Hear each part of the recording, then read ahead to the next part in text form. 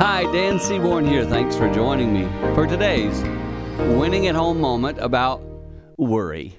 I was recently talking to a friend of mine, and he said he's up at night a lot worrying.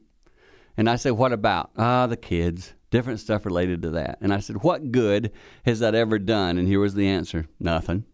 No good.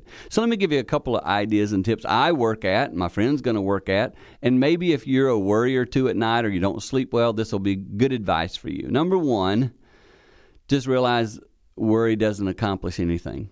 All it does is keep you from sleeping at night. You say, I know, I don't want to, so what do I do? For me personally, I pray. I believe the good Lord in heaven helps me with that stuff and helps me to trust Him more. You also might take this step, talk to someone about it. Have a counselor, a friend, a pastor, someone who you share your thoughts with. Just a couple of thoughts there to help you overcome worry and win at home.